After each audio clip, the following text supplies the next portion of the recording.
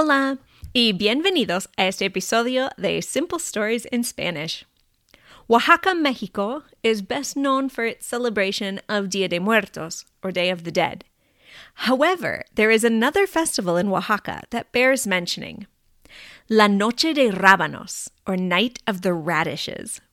This colorful evening of radish and vegetable sculptures is a feast for the eyes as professionals and amateurs alike compete to make the best radish sculpture.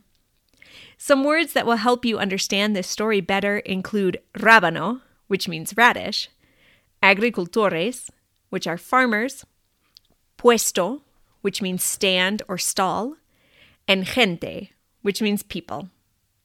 I hope you enjoy learning about La Noche de Rábanos. El 24 de diciembre es la Nochebuena y el 25 de diciembre es la Navidad. Son días religiosos en toda la nación de México. Pero el 23 de diciembre es un día importante también en la ciudad de Oaxaca. Es la Noche de Rábanos. El rábano es un vegetal. Típicamente es pequeño y circular. Es rojo afuera y blanco adentro. Es un poco picante.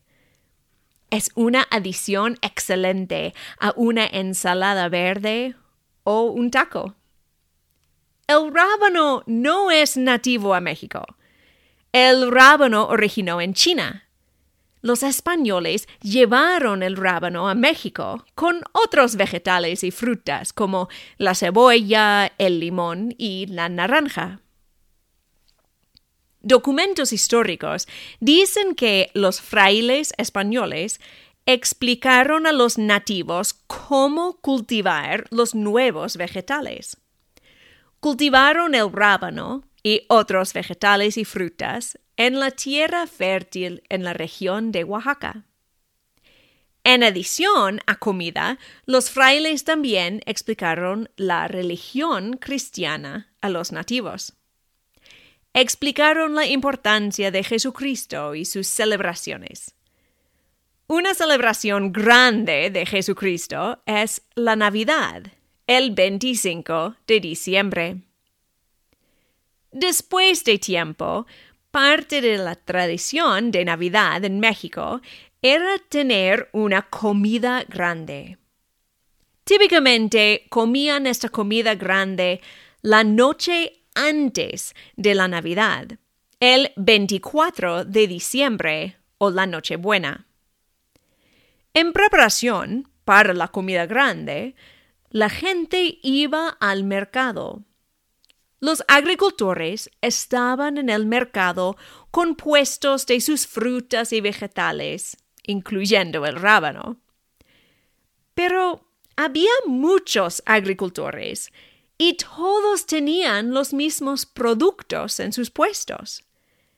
Entonces, para atraer a personas a su puesto en particular, los agricultores hacían decoraciones con sus vegetales.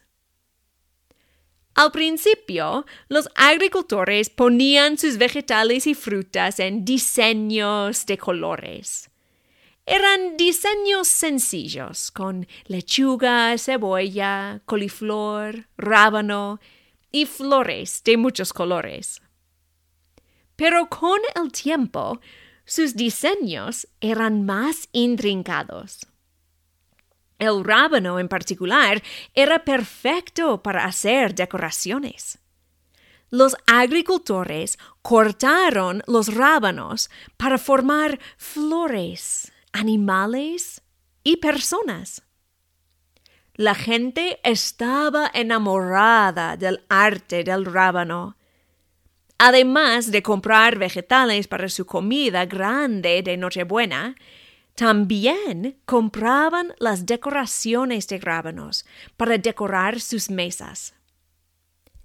En el año 1897, la práctica de decorar los puestos con rábanos se convirtió en una celebración oficial.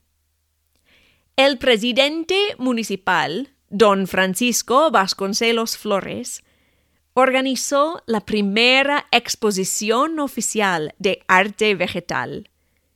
La ciudad de Oaxaca declaró el 23 de diciembre como la Noche de Rábanos. El 23 de diciembre, el rábano es más que un vegetal, es más que comida. Para la Noche de Rábanos, el rábano es arte. Hay un espacio especial en Oaxaca dedicado a la cultivación de rábanos para usar en la Noche de Rábanos. Los rábanos especiales no son para comer, solo para decoración. Los rábanos son más grandes que normal.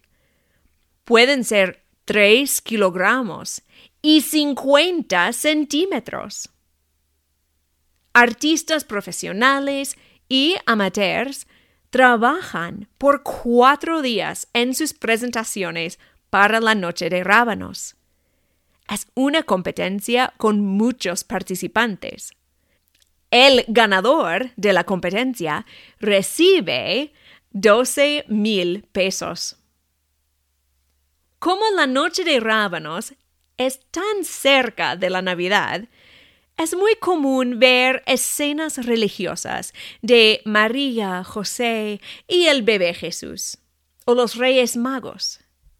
Más recientemente, es común ver escenas indígenas de dioses, guerreros o arquitectura zapotecas, y ropa tradicional.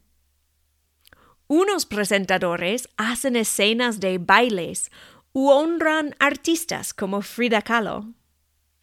También es popular honrar otra celebración de Oaxaca, el Día de Muertos. La exposición de rábanos está en el Zócalo o Plaza Central. Hay mucha gente. Todos quieren ver las presentaciones de rábanos y sus diseños intrincados. Pero los rábanos son vegetales, y cuando están cortados, no pueden estar en el sol caliente de Oaxaca por mucho tiempo. Después de unas horas en el sol, el blanco del rábano cambia a café. Entonces, es recomendado que vean las presentaciones inmediatamente.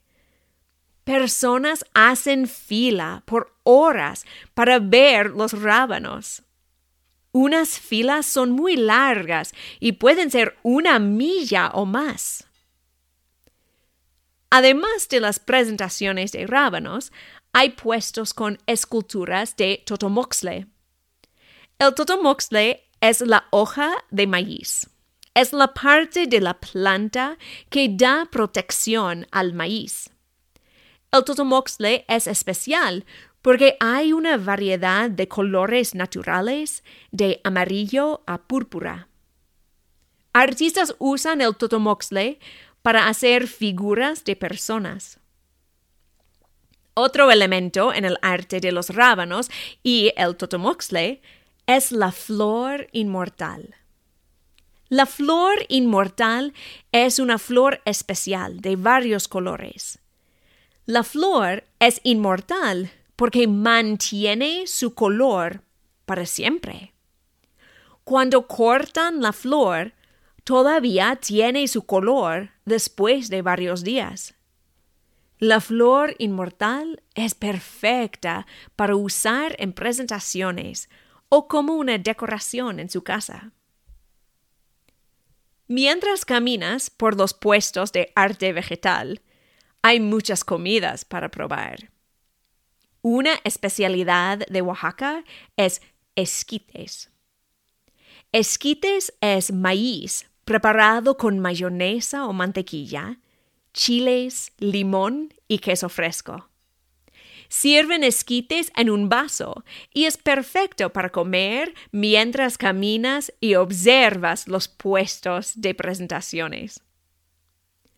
Otra especialidad durante la temporada de Navidad es buñuelos. Los buñuelos son un tipo de dona dulce. La Noche de Rábanos es un evento único en México. No hay nada similar en toda América Latina. Es una celebración para los ojos y para el estómago. El fin. Gracias por escuchar. Did you know that you can buy me a taco to help support this podcast? You can find a link in the show notes on my website, smalltownspanishteacher.com, or just head over to buymeacoffee.com and search for this podcast. This week, I would like to give a shout out to Teresa for her contribution. She was able to connect with the episode about Las Fallas, as she has visited the Fallas Museum in Valencia. If you have an experience with a Hispanic celebration, I would love to hear about it. You can send me a message on Instagram or Facebook at smalltownspanishteacher, or email me at smalltownspanishteacher@gmail.com. Hasta luego! Simple Stories in Spanish is a production of the Small Town Spanish Teacher. You can find a transcript of today's story as well as other learning and teaching aids on my website, smalltownspanishteacher.com. This story was an original work by Camilla Bates. Any resemblance to stories by other authors is purely coincidental unless otherwise noted. If you have an idea for a story or a story you would like read, feel free to email me at smalltownspanishteacher@gmail.com. Don't forget to subscribe so you can be notified of future episodes of Simple Stories in Spanish.